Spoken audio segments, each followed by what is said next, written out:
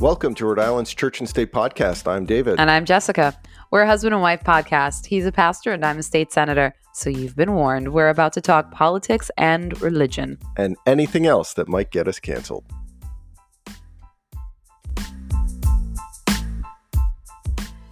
Welcome back, everybody, to an episode of Rhode Island's Church and State. This is episode 37. And today we wanted to take an inside look at Governor McKee's 8-year plan. Sounds a little scary. If you've ever studied history, you know that the communists had their 5-year plans, and those 5-year plans never ended well.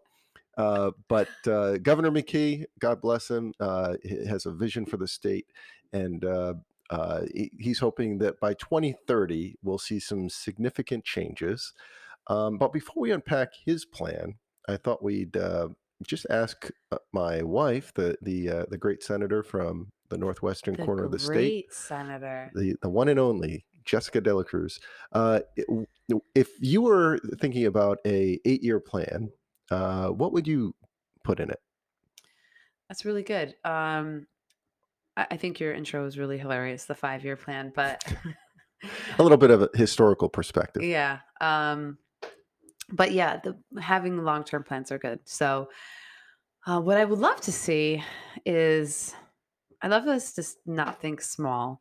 So, I'd love to hear what others think and what could we do, like make a big impact. We have this large sum of money. How much money is it? Oh, $1 billion. $1 billion. What would you do with $1 billion? Personally or for the state? Well, yeah, we're thinking about the state here. So, because personally, I have a list. Well, I think I would just live off the interest. What do you do with $1 billion? I mean, you give a lot of it away. I guess you would have to. That, or you do like what Elon Musk is doing, or Jeff Bezos, and jump into the space race. See if you can start your own I'm not space station or something. Going into space. I like planet Earth. What would you do with $1 billion?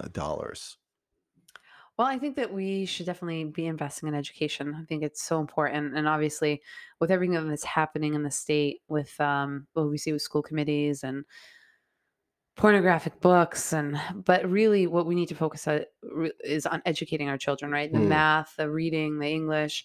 And I think school choice is really important, and educational freedom, however you want to call it. Some people call it school choice, educational freedom, educational laboratories. I think that's really important. Yeah, go ahead. You were going to say something. Well, I was thinking that I think that's a good one, because there was that study that was done well over a year ago now that really outlined some of the huge deficiencies in Rhode Island's public education. Most famously, the Providence study. Oh yeah, and it was Johns Hopkins report. Yeah, it was awful, and we did a whole podcast episode kind of talking about that, but. I do think if we want to get Rhode Island back on the right track, without a doubt, you've got to the education system has to be a high priority, because it's what attracts people to a community, to a state. No one's going to want to move to a town or a city where the educational system is falling apart. They want their kids in a good school. Now, some people, they're going to be able to afford a private education, so maybe they're not part of that equation. But for mainstream Rhode Islanders, they are relying and hoping that the school system is going to give their kids an opportunity, and that starts with just basic reading and writing. And you talked about how unfortunately, there's a lot of other weird stuff that's been being taught in schools when they're not really learning the basics, the principles, the core. I'm sure many of the teachers are trying, but we're not seeing the results, right? Right. So what else? Education. So by education, are you talking about like charter schools? Well, charter schools are really public schools, but charter schools are a good option, and it's a good start, but it's not the solution. I think it's one part of the solution. But it fits into that whole thing on school choice. It does, yeah. Okay. All right. So more school choice. I think charter schools are a step in the right direction, but they're not the end all be all. They're not the answer. I think, I look at my 3 kids and they're very different. And one of them's learning style is significantly different from the others. And so we have these schools that they teach a certain way.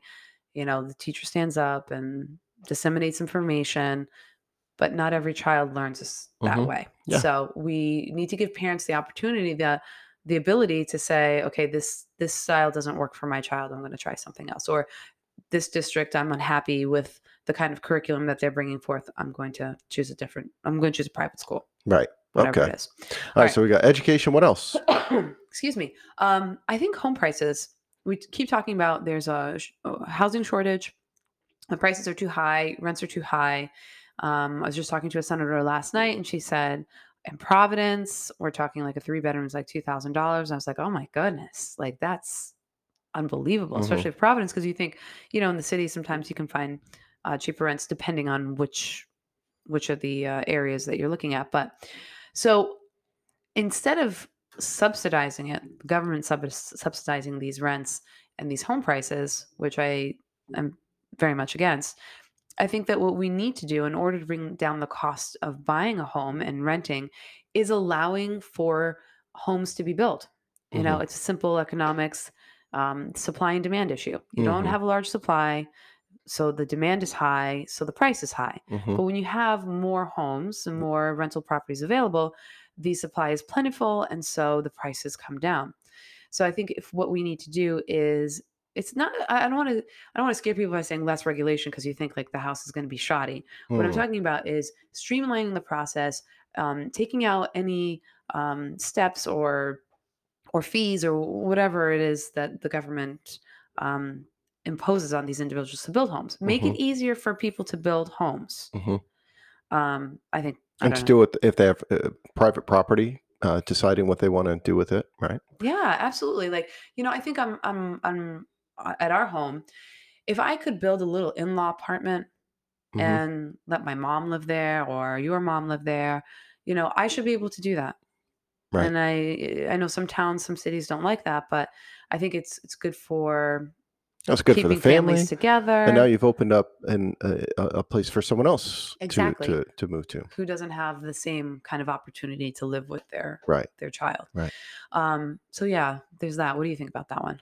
Well, I think that's good. I think maybe what we'll do is we'll go back and forth because you intentionally we didn't have you read the McKee study so that we could kind of hear what your hopes would be for the state and how you would what things you think the state leader should be working on. So you've just talked about two educational opportunities. You talked about home prices. Mhm. So when I read McKee's not 30-year plan, excuse me, his plan for I think he called it charting a new course for the ocean state Okay. to 2030. When he talked about some of these things, a lot of it was, it was high on aspiration, but it Mm. was very low on detail. And I'm okay with that for now because, he even called it a working doc.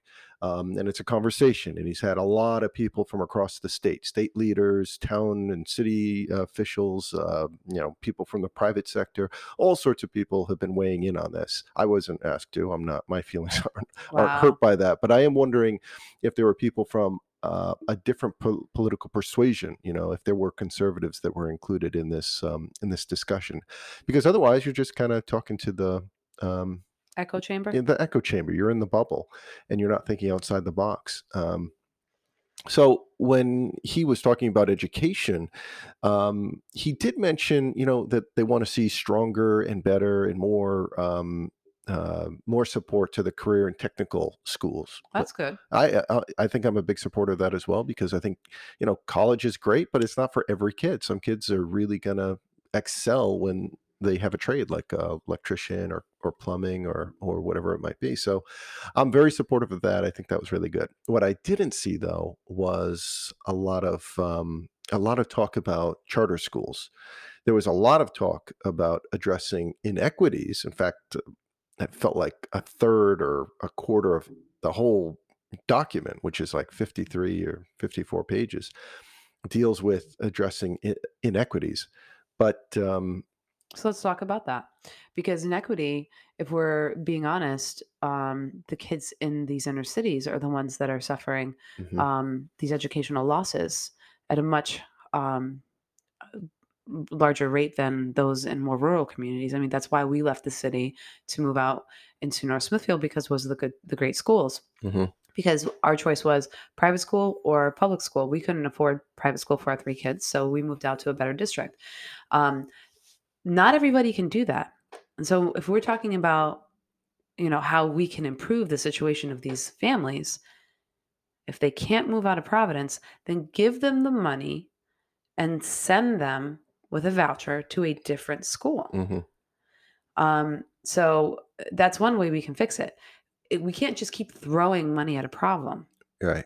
If we know it's failing, right? and Which we we're know that it is. and it's not that you don't want to resource them, but we have been for decades. I mean, we've been talking about this issue back when I was studying education, 20 years ago.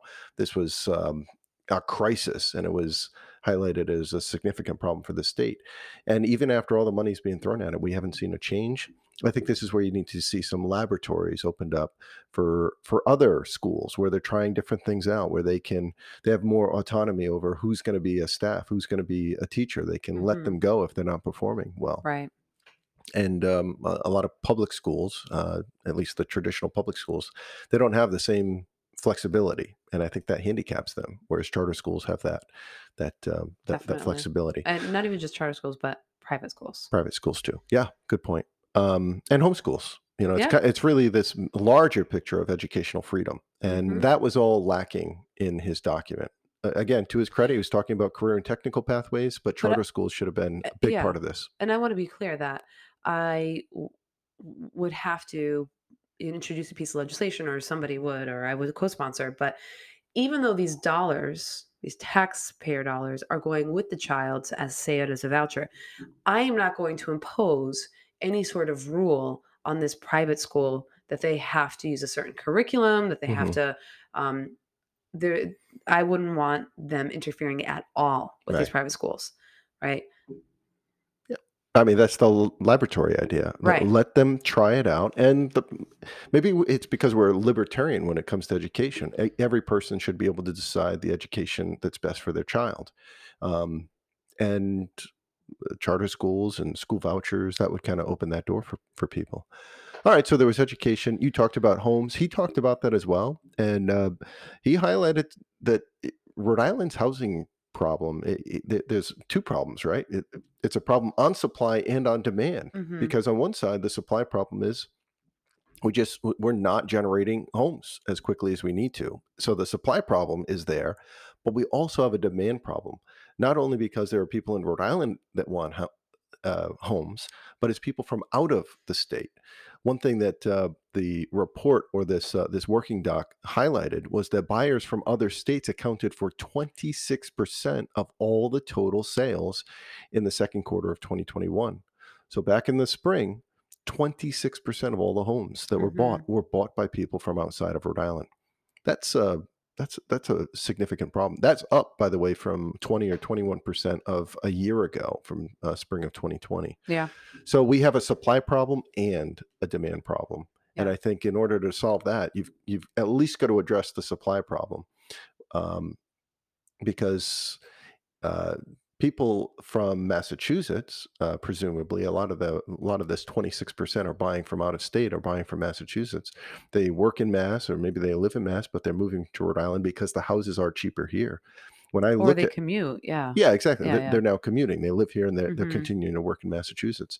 When you look at, you open up Zillow and just check out the housing market, Massachusetts, it's more expensive Yeah. to live over there.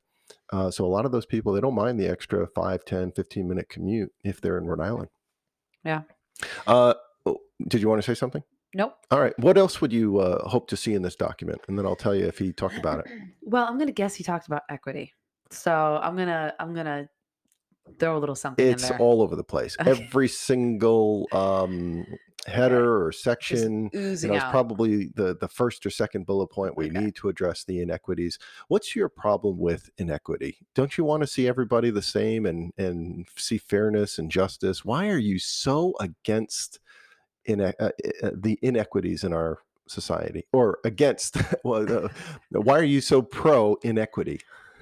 Well, I'm not against equity. I'm not against equality. Excuse There me. we go. Okay. Equality. All right. Equality. What's the But difference? Because I think a lot of people just yeah. hear inequity and like, yeah, that's not fair. We Well, we need well, to fix that. yeah. The way that I look at it is, equality means we're all equal. We're Hmm. given equal opportunity. Where equity is, you don't have as much as your neighbor, so we're gonna just hand it over to you so you can, be equal. Right, I don't right. know.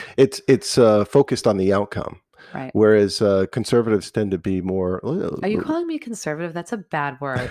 around here, I guess, in the state. Yeah, we'll make sure this is a private Conservative, podcast. libertarian sounds like very, contrary. But Well, I mean, we believe in free opportunity. We want everyone to be given an opportunity, yes, but the narrative has changed significantly over the last few years, where opportunity is not enough, that we need to guarantee that the outcome is equitable, is fair, is the same. And that's hard because that does not account for the other factors. It's not just the person's race or gender that should be playing into this, but it should also be their, are they their working? drive. Did their drive, have they finished school? Did they have kids, before they uh, while they were in high school? I Yeah. mean, there are all these other factors that need to be considered that drive, whether or not a person's going to be successful. Thomas Sowell said, and I'm going to butcher it, but he said something along the lines of, "You, Thomas Sowell, the the economist. world famous economist, Hmm. brilliant mind." He was once a Marxist, and Yes, then he switched. He became a conservative. I know. You know what fixed that for him? Working in the government. Once he worked in the government, he lost all faith that the government could solve and anything. rightly so, Mr. Sowell. So sorry, what was the Sowell So quote? yeah, he said something along the lines of like, you can't even have equal outcomes in, like, if you have like two kids, right? You don't even have equal outcomes with those two kids. They Mm, become very different. You have the mhm, same opportunity, the same parents, mm. the same upbringing, Same home, but same schools. same, yeah, but Mhm, you have different outcomes. So mm, saying or thinking and believing that we can have equal outcomes for everybody when we can't even have equal outcomes for siblings, yeah. there's, come on. Yeah, that's a really good point. So Sowell, a genius. he's a genius. He's one of those guys. I love to But see his I wanted tweets to and. say about equity, I Mhm. think that if we're going to go on this, if we're going to force this like gender and economic equity, then I think we need to really think about political equity, Oh, right? okay.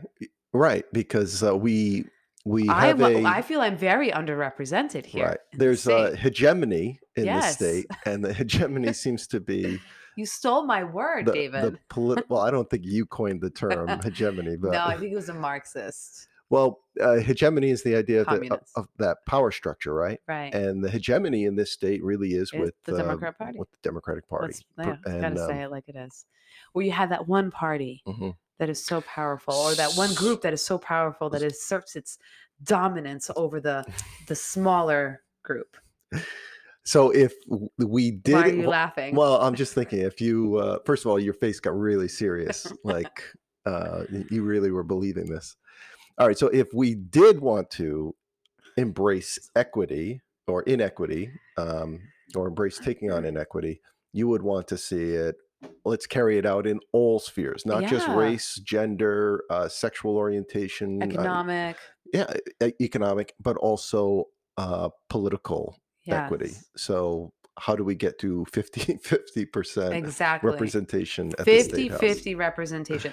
If if if everyone's serious about that, then let's have a conversation about equity across the board. But if we're not serious about 50-50 representation at the state house, then I don't really think we're serious about equity Yeah, it and does, minority because I do voices. feel marginalized in this state and disenfranchised. I feel like my vote does not matter. Um, It's as okay. There's a as support group for um, all right, so we've talked about education, we've talked about equity, we've talked about home prices. What else would you hope to see? that. Oh, I like Give to me see one or two. freedoms. Freedoms. Yes, freedoms. He did Making not address he freedoms didn't anywhere in this what? In document. his I don't. 8-year plan? Yeah, I, I when I read it, I did not see a section or a That's chapter on very freedoms. disappointing, I have to What do you say. mean by that? What? Well, I want to make sure that any future crisis, Mhm. um, that we have to make sure that we put the brakes on executive powers. Okay. We've seen what I'm going to call a state of emergency, really is like a state of madness where the General Assembly has been absent. The governor has had complete control now for almost 2 years or 20 months now. And so there's this great bill by Senator Rogers, which I was very lucky to co-sponsor. I was like, I have to have my name on that legislation. And he submitted that the legislature, the governor would have one renewal, 30-day renewal, and then the legislature would need to come back for every single renewal to vote on whether or not the legislature would allow the Hmm. continuation of emergency powers. And I think that's part of good government. That's part of the checks and balances. Yeah, that's really good. Um, And the governor didn't have that in there.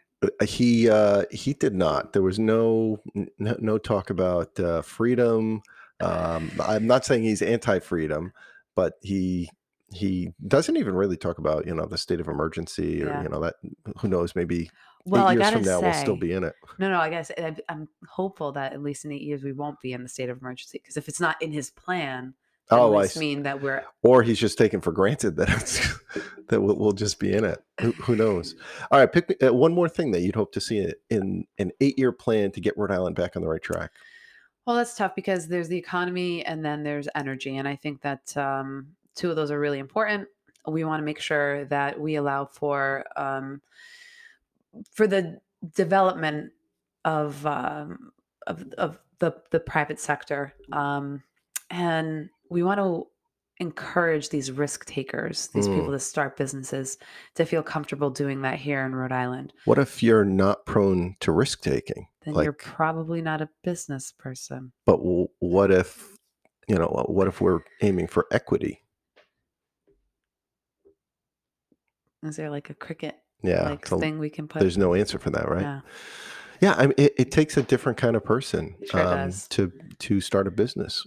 You know who I noticed seem to be risk takers? It does seem to be The the immigrants. immigrant Yeah, community. for sure. They take the biggest risks. That's why I always say they have the American spirit. They're the risk takers. Maybe it's just anecdotal, and maybe it's just because I haven't met enough people, right? That certainly could be it. But throughout my life, when I look at the patterns of people that I see who have just started a business or started their own thing, or they're usually, not always, but I mean, it feels like 70% of them are immigrants. They start their own business, Mm. and I think sometimes it's because it was a risk to get here, right? Like to Yeah. leave their country, leave their Start all comfort, leave their over, home, leave learn their a new family. language. Yeah, that's a risky endeavor. So that when they get here, we've already attracted some of the, most risk-taking people. And I want to like encourage that. And it's not a foolish risk. Right. It's a risk they're taking, but it's like a calculated decision. Like, Yeah. this is a land of opportunity. Hmm. Like, I'm gonna take that chance. Right. So it's not like they're foolishly going into these decisions, Yeah. but you know what I mean? Yeah, yeah, for sure. Well, his document, yeah, it doesn't talk about risk takers particularly, but it does talk about how the Rhode Island economy has suffered a lot since the pandemic. He talked about, let's see, he did talk about how Rhode Island had employment rates that were at an all-time high. Um, at about let's see, 4%, excuse me, all-time low, 4%. So unemployment was at 4% back in February of 2020, but then 2 months later, because of the pandemic, obviously that number rose dramatically, and the employment rate was at about 17%. Of course, that was in the pandemic, so we remember a lot of people weren't employed. There was all that federal money that was helping to at least make sure they still had money in their pocket and could stay comfortable. But since then, the state has had their unemployment rate drop to 5%, 5.8%, which is still pretty high. So he doesn't really have any specifics on on taking on the economy or Hmm. improving it. He had a lot of aspirational stuff, a lot of stuff that most people would agree, cut the red tape. We want to make So sure that no specifics. no specifics, but it's a Okay, but working it's a working document. document Yep. and it's just visionary at the moment. So I'm hoping that there'll be like a follow up. These were my visions. This is how we're going to realize those visions.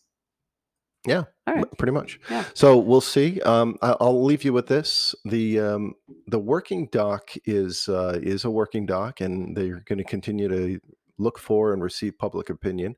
I think if you're interested in shaping this and being a voice in this, the governor did announce in the document that he's going to go on a 5-county listening tour where he'll be stopping throughout the state, listening to people. And I would strongly encourage you, if you have any thoughts on any of these things, maybe you're a small business leader, maybe you're in education, maybe you're in healthcare, maybe you're a freedom-loving person, any of these things, make sure that you're looking for that and that you make your voice heard and add your voice to the conversation, because it is needed. I noticed that whenever mainstream Rhode Islanders kind of check out and just assume that someone else is going to do it, that's when things get weird, because now the fringe people who really passionately care about one thing, they hijack the conversation. If that isn't the truth, I don't know what is, because this is what I see. The fringe come out, and the regular people who are working, who are taking care of their kids and taking their kids to soccer and karate, they're too busy. But we need to hear you. We need you to let lawmakers and policy people and the governor, let them know, what's important to you. And I know from talking to people in town that these are issues that are important to them. Right. All right. Hey, thanks for listening to another episode of Church and State. Stick around for today's closing quotation. Today's closing quote comes from Thomas Sowell, a world-famous economist. He said, "Much of social history of the Western world over the past 3 decades has involved replacing what worked with what sounded good."